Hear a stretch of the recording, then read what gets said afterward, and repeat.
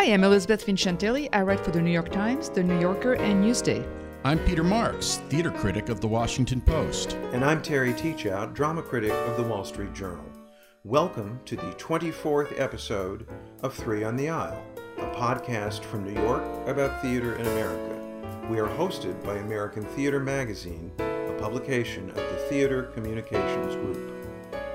And today we're going to continue our ongoing dialogue with our listeners, which I have to say is one of my favorite part of this podcast. And since we started it's been just really, really interesting. And so we're going to address a couple of emails that came our way. And the first one is from Todd Davis, who's in Stanford, California, as in the university. So that's Palo Alto, Palo Alto. But the weird thing is his email said Stanford, CA. Oh, so maybe he's not a mailbox on mail, post office. Yeah, sorry. Anyway, so he sent us some questions relating to theater and video, and not the use of video in theater, but rather watching theater on video. But before we get to his actual questions, I'd like to mention some studies that Todd, who's an experimental psychologist by training, brought up, but we had a brief email exchange and he kind of brought them up. And they're really, I found them fascinating. So two of these studies compared the effects on school children of taking a field trip to see live theater versus reading or seeing movies of the same plays. So one of these studies from 2015, so they're recent too, and I'm going to quote Todd here, this study has an eye-popping result that students show a significant benefit in reading other people's emotions, even when the test is, on average, 47 days after the performance. And then he says that there's a 2018 paper that reports a study in which two groups of kids were taken on field trips and put in rooms where they sat together and watched either a play in a theater or a movie of the same play in a ballroom. And despite the relative similarities in the two experiences, they still found very significant benefits of the in-person performance rather than the movie. So Todd points out that, of course, adults might react differently. And he also says that there are similar studies showing that kids get more out of reading paper books than they do out of reading them on a screen. And he thinks the interpretation there is partly that different media trigger different levels of serious attention because of the habits we develop with them. And actually, there was also a New York Times article recently about how people who listen to audiobooks and people who read the same books don't experience them the same way. And people who read them on paper retain more than people who listen to the audiobooks. This research is really important. When I was on the National Council on the Arts, we used to see a lot of research purporting to show the utility of art, Mozart effect kind of studies, most of which were, of course, they couldn't be replicated. They didn't come out. And I think one should be suspicious in any case of trying to prove that art has utility beyond what it does for us, that it gives us pleasure, it makes us happier. This is a different kind of research, serious research, that shows that art, a particular kind of art, a particular way of experiencing art, enhances our ability to perceive the feelings of other people. This I find hugely interesting, especially since it points to this significant difference between live theater and watching theater or theater-like presentations in other media. I was just going to say, I'd like to see the actual report, because when it says that there's a significant benefit in reading other people's emotions, I want to know, is it correctly reading other people's emotions, or is it like a critic just taking a guess at other people's emotions? Well, no, it's a good point, because I recently was at a show that started off very promisingly or kind of well, and then it completely lost the plot, and I felt, and this is completely subjective, but I felt that the audience was just, the energy was sucked out of the room. In the middle, it's just like the audience was just not there, and it's really hard to pinpoint, but like I really could feel it.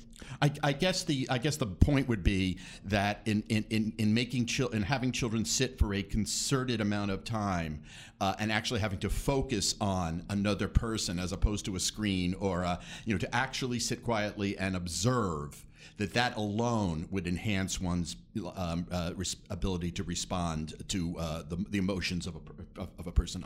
Yeah. So all right. So anyway. So with this in mind, we're going to try to address Todd's questions to us. Yeah. And his first question is, have you attended a National Theater Live event? And just for the audience out there that doesn't know what that means, is National Theater has a program, ongoing program, in which they film plays and musicals in the UK, and they are then the films or the videos or whatever they are played at performances usually in theaters in the United States, also movie theaters, but also in theater venues. So have you guys attended a National Theater I have Live not. event? I have you, not. Terry? No, but there's a reason. Most of the National Theater Live shows that have interested me were pretty clearly headed for Broadway, and it was important to me that I not see them on video before they got here. I really feel like I need to see those shows fresh, and so I haven't seen any of them. I have seen a National Theater Live event. Unlike the two of you, I cover obviously much more of the form than either of you do. Well, But I don't know if his question was just a yes or no question. But I will say that I attended a packed house of Martin McDonagh's Hangmen on a cold winter night. So the answer is yes. What was it like? Todd. Because then I assume you saw it when it played here. Right. So you saw it on video before you saw it in the theater. All right, now here's a confession. No, I didn't see it here because I thought I had seen it. And what was it like? I don't find, I'm not that accustomed to seeing plays on film, plays in that kind of format, and I found it two-dimensional, and as a result, it didn't feel complete. And when Todd talked about this idea of reading other people's emotions, I felt the distance, and it felt like a movie, not like a play to me. How big was the space in which you saw it? Was it a movie theater? It was Skirball. It was at NYU. So it was it was the size of a big off-Broadway theater. I'd say probably 600 seats, maybe 500, something like that. And it engaged me. I mean, the camera work was impressive. I mean, they work all the way around. I mean, they try and give it much more depth than they used to when you saw those really stodgy films on plays on film. Yeah. But it didn't make me want to go back. How's that? It didn't make me want to do it again. Actually, the second question kind of is similar. Like the second question is, have you compared watching PBS great performances of plays you have seen live with the in-person experience? Now, yes, actually, because I watched quite a few plays on great performances, but also on Broadway HD, the streaming channel, and one where I thought that it really, the live capture actually really worked was for Stephen Levinson's If I Forget, which was at the Laura Pels. It was the Roundabouts of Broadway House. And so I saw it live first. And then I was writing an article about streaming. So I thought I'm going to check out the first 10 minutes. I ended up watching the whole thing all over again. I thought that worked really well because the use of the close-ups and the different angles on that was really a good complement. Right. Yeah, for intimate plays, I think for intimate pieces, it works pretty well. I saw the Richard Nelson, one of the Apple plays, I think it was, or one of the Gabriel plays. I can't remember which one it was. Because they're all completely interchangeable? Is that... We're not going there.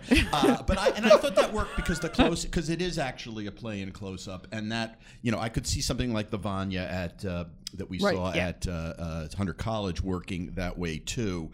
But I do think one of the interesting things about this issue is that, I saw Julius Caesar at the British Theatre in London in person. My wife watched it when it was done in the National Theatre version live, and she didn't quite get as much as I did, what was the concept. And I think the interesting idea is, as theater becomes more immersive, and that was an immersive production, the theater pushes you away, the film version pushes you away.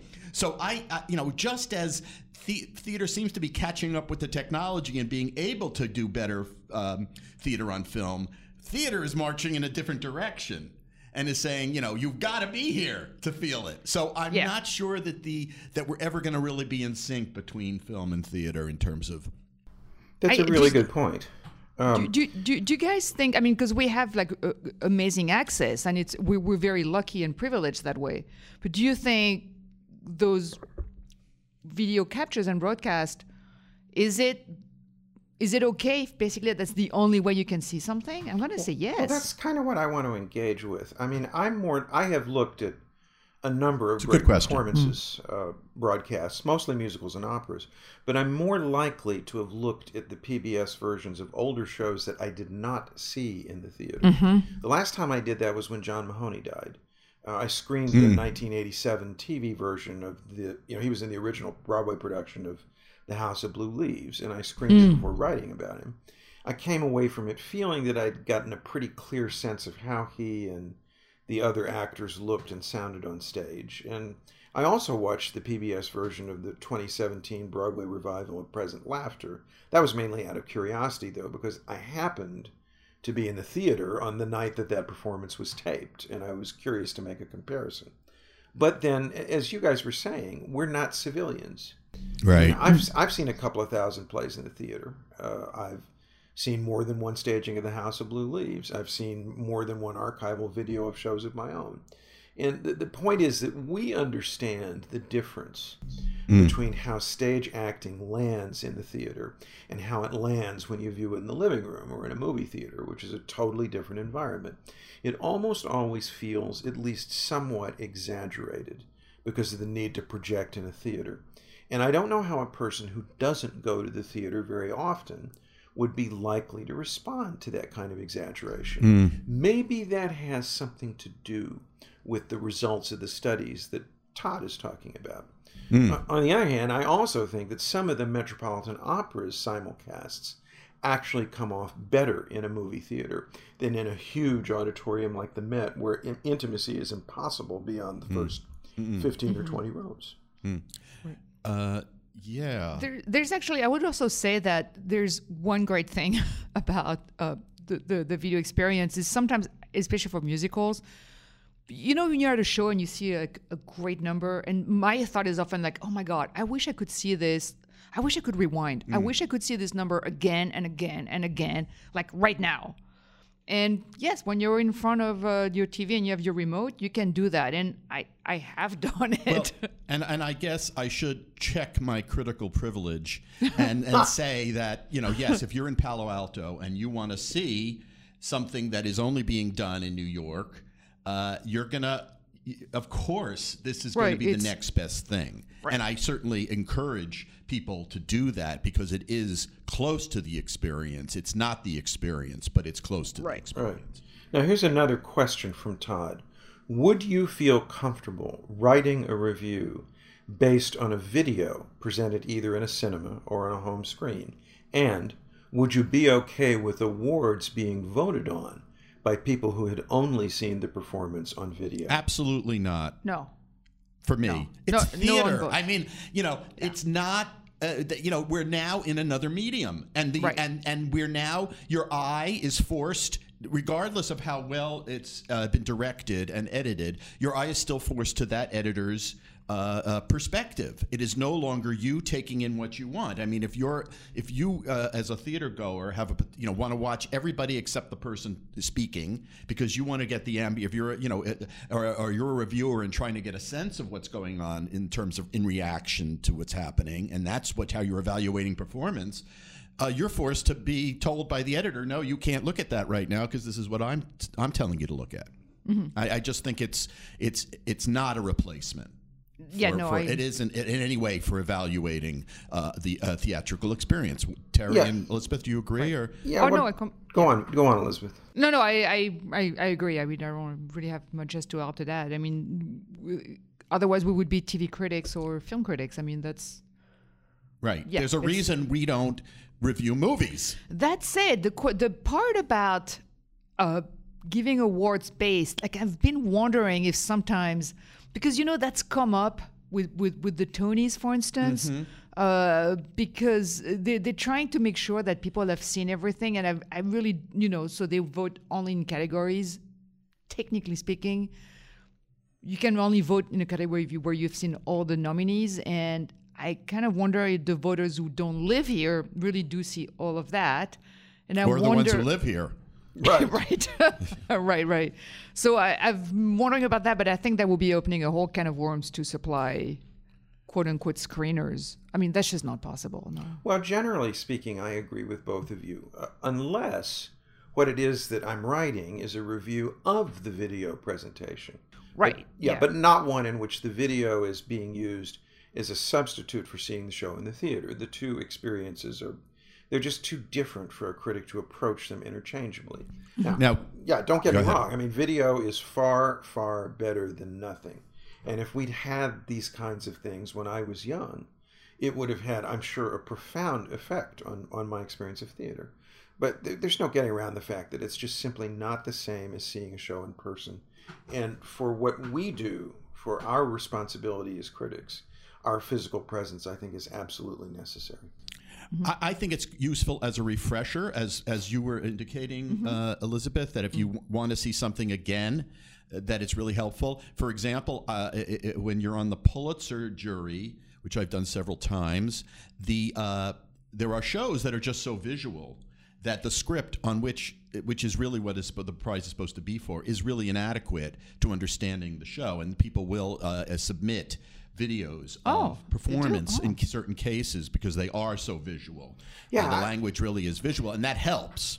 Surely that's a fundamental problem with the Drama Pulitzer. That yes, I mean, if a show lives in performance, right? That's what it is. It doesn't live on the page. And totally right. Yeah, I just don't see how we can make. Although they did it for years and years and years, but I don't see how we can really make any pretense of judging the merits of a new play that we've never seen. Yeah, it's true. It's up. Yeah, it's. All right. Okay, so we're going to move on to Thank you, Todd. Another listener, Yes. John Mayer, who's with the theater company Synchron Verse. So I've studied it for length. And John said, I wonder whether all three of you are engaged in other types of criticism besides just theater. And I wonder to what extent have your editors been open to theater reviews going far beyond the scope of just what you see on the stage and allowing you to bounce your ideas off of politics and political space. So I think it's like two different questions here. Do we do other kinds of criticism besides theater? And do we what kind of leeway do we have from editors in terms of incorporating politics with the current news? Well, they're both good questions. I mean, I write about all the arts. I always have, ever since I was in college. That's one of the reasons why the Wall Street Journal hired me to review theater in the first place. I mean, not only is theater a synthesis of the arts, but it's also a social art form, one that exists in the world and partakes of and comments on what happens there. For that reason, my editors take it for granted that I'll relate what I write to the world around me, and they very specifically expect me to relate theater to the larger world of art of ideas. I mean, it wouldn't have made sense for me to review Straight White Men or Head Over Heels without pointing out the ways in which both of those shows reflect the contemporary discourse about progressive identity politics. On the other hand, the editors do not expect me to use the journal's drama column as an extension of the editorial page, and I don't have any interest in doing that either. As a very general rule, I'm an art for art's sake critic. When a play is political or historical in its essence, in its bones, then obviously it's part of my job to evaluate it from that point of view, which includes evaluating its factual basis and its truth claims. I mean, I'd never write about Inherit the Wind without making a point of explaining how it both fictionalizes and distorts the actual story of the Scopes trial. But it's important to remember that most plays are not political or historical in their essence, and to write about them as if they were seems to me to misunderstand what theater and art more generally are about. But do you the other question, Terry, do you review music? Not regularly, but I did it for the entire first part of my career. And I mean, I have a second column in the journal called Sightings, where I write about the other arts in rotation. So in the course of a year, you know, I may write about art exhibits, classical composers, I mean, just anything that strikes me as of particular interest. And I've just always been this way. I've always wanted to write about all of the arts. They all interest me. I think all of the arts in some underlying sense are trying to do the same thing. And it also keeps me alive, because when you have a really bad run of shows on Broadway and you start to think you'd rather slit your wrists than go to another one, well, you can think about something else, write about something else. It's an essential tool for me in keeping fresh.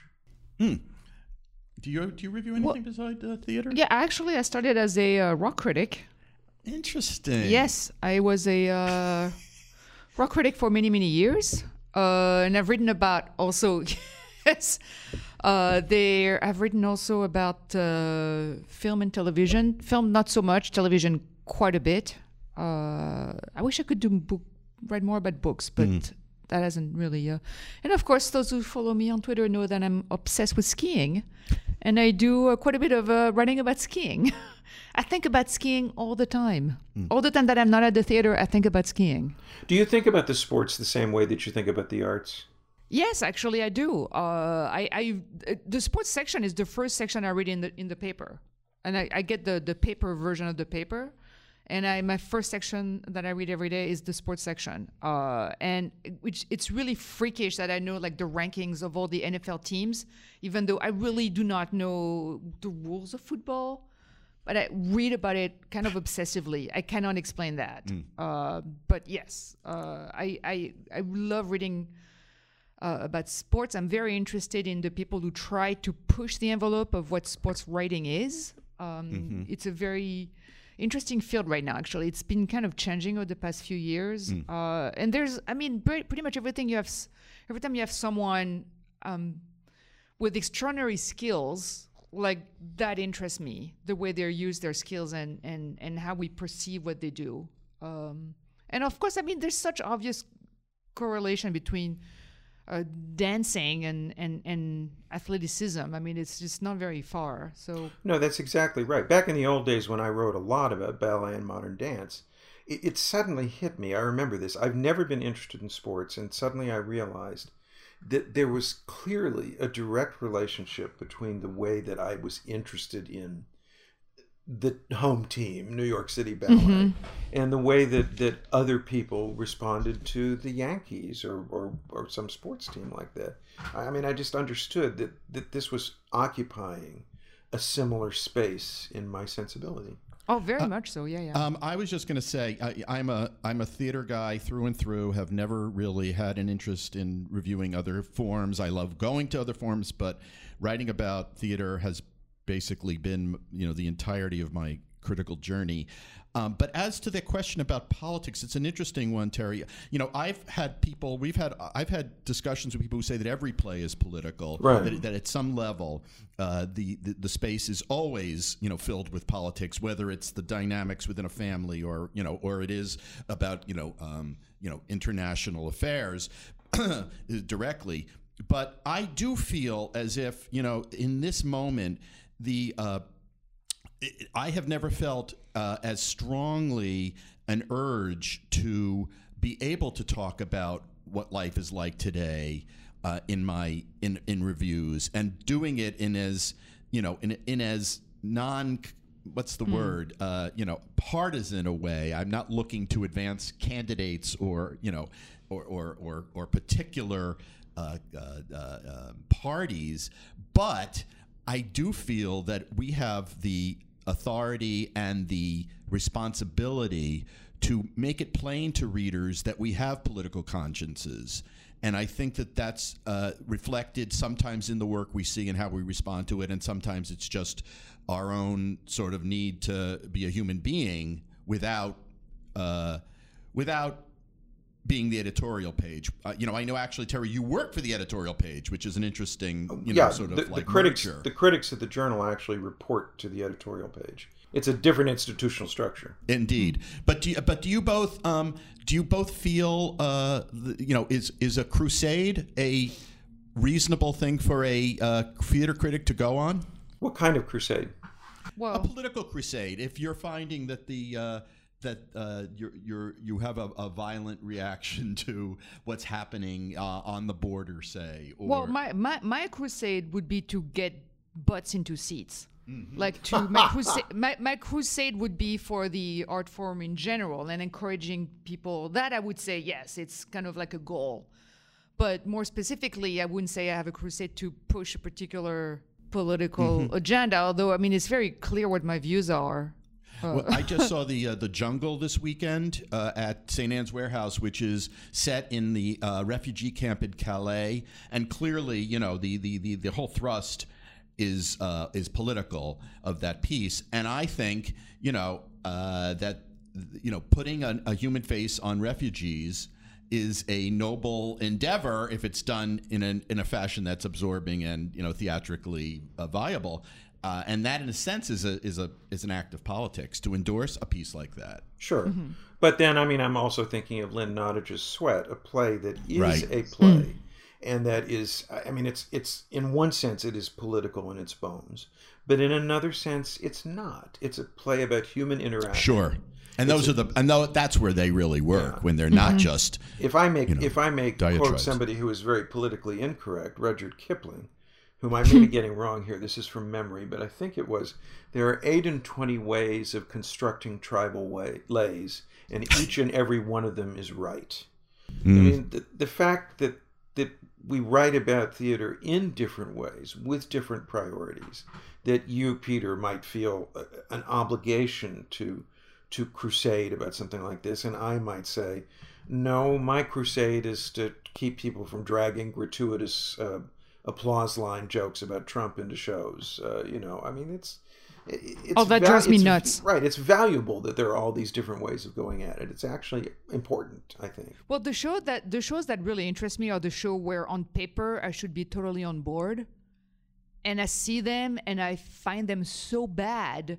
Especially right now, there's a whole rash of shows that are, I'm trying not to use politically correct, but like there's this, it's actually kind of good expression.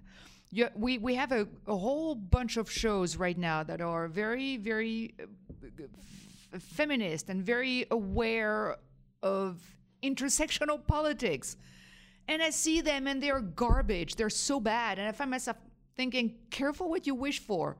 This is what we wanted? This play is terrible because we're losing sight of the aesthetic pleasure and the craft, both of which are missing from these shows. And I've seen a lot of them this fall, actually. Shows that really, on paper, you would think, oh my God, Elizabeth, this was written for you. And I go and I'm just appalled by the naivete and the lack of effort that these playwrights put into their work. And it's very frustrating.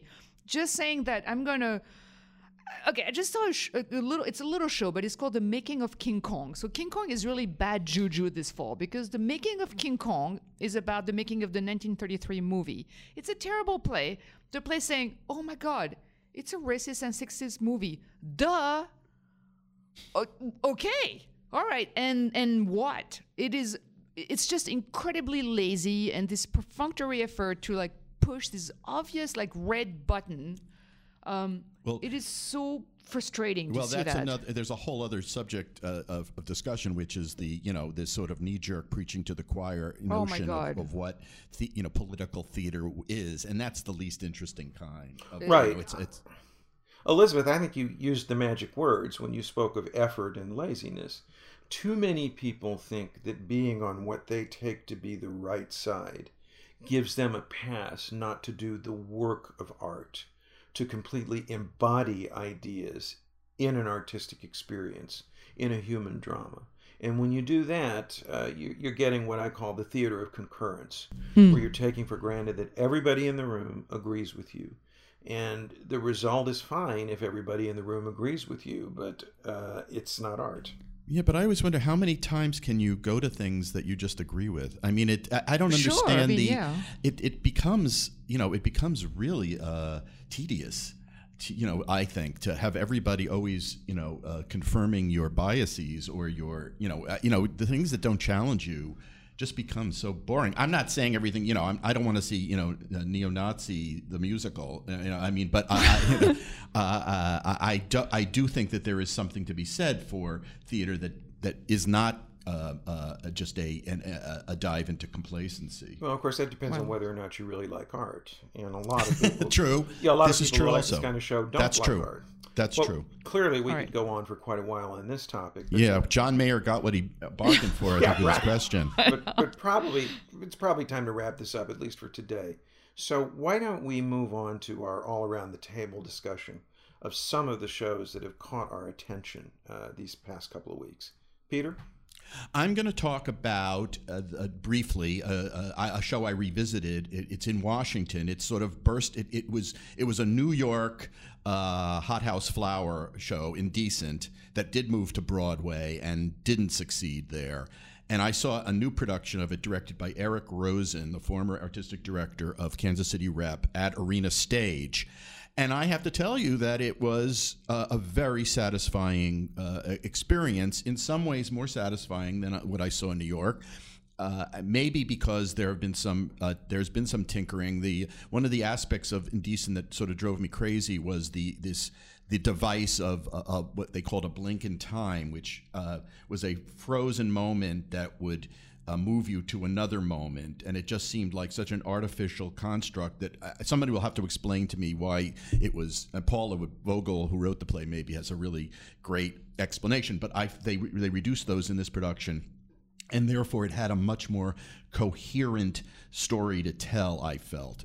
And it's obviously it's a play about the first lesbian kiss on Broadway in 1923, I think it was, and about the necessity of art and all that. But it made me think also about how useful it is to revisit plays that we think we have settled ourselves on, that we think we know what we think. Mm-hmm. And my God, it was like seeing, in a weird way, it's like seeing Sweat in upstate Pennsylvania, out east in western Pennsylvania a few months ago. It just landed differently. I didn't. Sometimes novelty is a distraction, and actually being familiar with the work made me see it in a new light. Yeah, I always try to seek out regional productions of plays about which I had mixed or complicated feelings to see if they're clarified. Mm-hmm. And we often forget, and you've just pointed it out, Peter, if that's in fact what happened, shows get changed after Broadway. Mm-hmm. Not infrequently. Right. All right. Well, yeah, Elizabeth, so what's yours? Well, I saw To Kill a Mockingbird, the Broadway version, because there's another... Ding, ding, ding. It's not the first time the book has been adapted for the stage, but this is a new version written by Aaron Sorkin of The Social Network, The West Wing, among other things. And he's completely Sorkinized the book by making it a legal thriller. You mean like John Grisham? That's interesting. He's Grishamized. He's Grishamized the novel. So now it's all about the trial. The show starts with the trial, and the show keeps returning to the trial, and then there are the kind of familiar scenes from the book are kind of interspersed. So that means a lot of moving the scenery about, but it really also means that now the show is really this glorification of Atticus Finch. It's really about him. And what I really miss is the voice of the book. The book is about this man and this case, but seen through the lens of a young girl coming of age. And it's very important to me that the voice of Scout is in the story. And here the voice of Scout is completely diluted because also the narration is split among the three kids, Scout, Jim, and Dill. And I felt that this was the erasure of Scout. I was completely incensed by that. For goodness sakes. I know.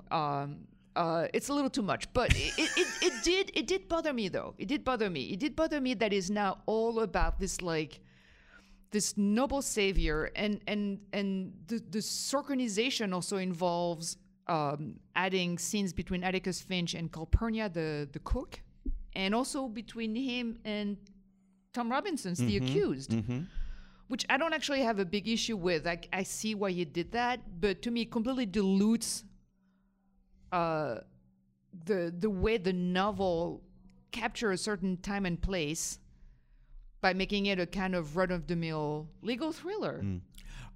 Have you seen it, Terry? No, I will have seen it by the time this podcast drops. But it happens that I have seen and reviewed Other productions? what used to be the standard stage version of To Kill a Mockingbird. It's by a man named Christopher Sergel. It was premiered in 1991. I reviewed it down at Orlando Shakespeare in Florida in about 2 or 3 years ago. It's workmanlike, but it's good. It's good and solid. It keeps firmly in mind who this book is really about. It's about Scout. It's about Harper Lee. I mean, it's an autobiographical novel disguised as something else. And it's not fancy. It's not slick. I don't know whether it would work on Broadway or not. And it's the very opposite thing from what I think you're telling us about, Elizabeth, when you say that this one is Sorkinized. But I think that's consistent with the book. I disagree with Ms. Vincentelli on this one. I loved it, and I didn't feel it was Sorkinized, and that's why I kind of liked it. I mean, I liked it a lot. I mean, one of the attributes was that he didn't distill it into that kind of, we weren't like, it didn't sound like New York and L.A., trained people, like sort of spewing and pontificating on subjects. It really felt like of its place. And I also disagree about Atticus. I thought Atticus went through a metamorphosis in this, and it was not the ennobling of Atticus Finch the way it is in the movie and in the book, who is a one-dimensional figure in both those. Because he's seen through. Of course, he's one-dimensional. He's seen through a little girl's eyes. Yeah, no, I get that. I mean, I understand what you're saying, but I didn't feel when I watched Gregory Peck in that movie that I was getting a human being. I was getting a saint. And this Atticus is not a saint. And I think he does understand something differently at the end of this play that he didn't understand at the beginning. That he isn't, that everything is not black or white, so to speak. I didn't feel that at all. And, it's interesting. Yeah. And I also thought that I thought the one mistake that was made, interestingly, was it's inherent in both the book and in the play and in the movie. It's in 2018, it feels a little easy to blame the ills of the world on poor white people. I mean, the idea that it's a drunk, a guy who lives by the dump, who abuses his daughter, and who causes this, the death of this black man. I mean, it just feels like it's a little bit classist. That all the problems emanate from that group of people. There is the prosecutor, played by Stark Sands, is somewhat mitigates that because he is also spewing sort of he's race baiting throughout the trial. But to have the jury box empty is a mistake, because we need to see that this is a cross-section of the community that is going to be condemning essentially this black man to death. And we need to understand it's not just, this poor white trash thing. But you can't deny that in mid-30s Alabama, these people existed and did what they. I mean, I just said that, but to contextualize it, it's not just that. I mean, it's the book and the does tend to say, there's that line about black people look. The farmers look down on the black people, the townspeople look down on the farmers, and the educated look down on, as if the educated are the best people alive. And I just think that, the moral sort of distinctions are very, very, are drawn very, very distinctly in the novel, that I think in 2018, we're smarter than that. It's interesting, because I thought actually the novel is good about pointing out that the entire town is complicit. The entire town. I do agree with that. I'm saying that I think in the play, it needs a little more of that too. I would agree with that, but I was really, really bummed out by the way I think a lot of people object to the fact that so much of it is narrated by the three kids who actually are the kind of adults in the play. I mean, we have to clarify that the three kids are played by adult actors who. The characters are reminiscing, but then also they are playing kids when they have to be of that age. Right. And actually, that didn't bother me. I thought it was a theatrical device that worked for me. I'm not... Right. And they're also not kidifying their performances. Right. They're, Right. you know, Slight. There's a little very, bit, very but enough. subtle. But it didn't bother me. But what bothered me was the dilution of Scout's voice, which is key to the novel. And now, for me, it really is this kind of white savior. And I don't agree that it's that we showed an evolution in Atticus. Like, it's just Sorkin puts a very like it. Oh, I'm going to put on a little wart on you to humanize you. Oh, God. You know, that's just not enough. He is the savior from beginning to end. He is this heroic figure from beginning to end. That's it, just showing tiny little flaws or evolution in thinking. It doesn't really change the bottom line of what he represents in the show and in the story. Well, I think that our disagreement is going to spur another flood of sales to a show that well, it's certainly selling like hotcakes. I know. Yeah, it is Right. certainly So piqued I think my we've interest. actually helped them. I tell you, you know, what you just said, Elizabeth, there was a very good story in the New York Times, a feature about how the legal wrangles that led to the creation of the script. Every change that Sorkin wanted to make in the novel had to be negotiated with the estate. And I tell you what, that's no way to adapt anything if you have to work like that. That's a recipe for paralysis. It's a recipe for confusion of aims. That's a whole...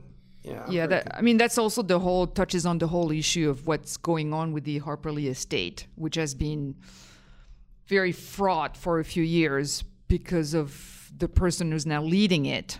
It's a very complicated situation. So I don't feel like I know enough about that. Okay, so Terry, what? Well, I hate what to caught admit your it. attention? The truth is that I haven't been to the theater since our last taping. I've been busy looking after Mrs. T, who just spent 2.5 weeks in the hospital in Connecticut. And I'm about to make up for lost time by seeing 5 shows in a row, starting with To Kill a Mockingbird. But that doesn't mean that I haven't had theater on my mind. I just read and wrote about a really good new book by Lawrence Maslin called From Broadway to Main Street, How Show Tunes Enchanted America. It's a history of how Americans who didn't live anywhere near New York discovered Broadway musicals and how they developed their idea of Broadway. I'm bringing this up because of something that relates to what we were talking about in the first segment of the podcast. Just the other night, Mrs. T and I watched an old movie based on a play. It was the 1933 pre-code screen version of When Ladies Meet, a play by Rachel Crothers, not widely known anymore, but she was the most successful American woman playwright prior to Lillian Hellman. She's one of my critical causes. She's a playwright of real quality, way overdue for a revival. Now, back in the 30s, it was common for successful plays to be made into Hollywood movies. And some of them, like this one, were pretty faithful, at least in spirit, to the plays on which they were based. That was true well into the 70s and even beyond. I'll give you a better known example. Sam Wood's 1940 film of Our Town is in most ways extremely faithful to Thornton Wilder's play.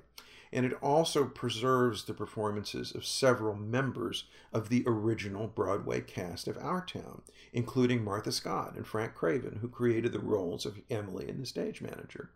Now, that makes it a historical document, but also we need to remember that movies like that created an image of Broadway in the minds of the average American.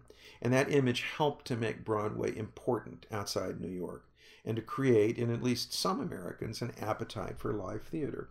Whenever these movies were promoted, the fact that they were Broadway hits, that they won the Pulitzer Prize, this was part of what Hollywood promoted. They were prestige items.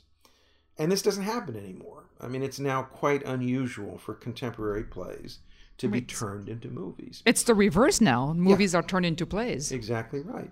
So I wonder whether great performances in National Theatre Live are now starting to take up the slack and introduce the American people to the joys of live theater. I hope so. I would like for this to be so. But honestly, I doubt it. I mean, I don't think that they could possibly have anything remotely close to the impact of what it was like for somebody like me who grew up in a small town in the Midwest, if I had been alive in the 30s or 40s, I could have gone to the theater and seen Our Town, the movie of Our Town, the movie of Abe Lincoln in Illinois, the movie of The Man Who Came to Dinner into the 70s, the movie of The Odd Couple, films that told me that there was something that happened in theaters in New York that was very, very special, something that maybe I might want to do. And I just don't see that video into theater performances are going to have that kind of cultural effect. And so it gave me a very nostalgic feeling, and in some ways a very sad feeling, watching When Ladies Meet the other night, because that was a different time. Well, and we wish you, of course, Terry, we think about you and Mrs. T all the time. So the fact that you're going through these ongoing issues is of deep concern to us, and we send our love. Well, I thank you. I'm going to get her to the theater a couple of times this week with a little bit of luck. She's going to go see the revival of Lynn Nottage's Fabulation, and at the Irish Rep, A Child's Christmas in Wales. So cross your fingers. We're hoping for the best. Lovely. Well, that's it for us for this episode. So we're going to say toodaloo for now. I'm Peter Marks. I'm Terry Teachout.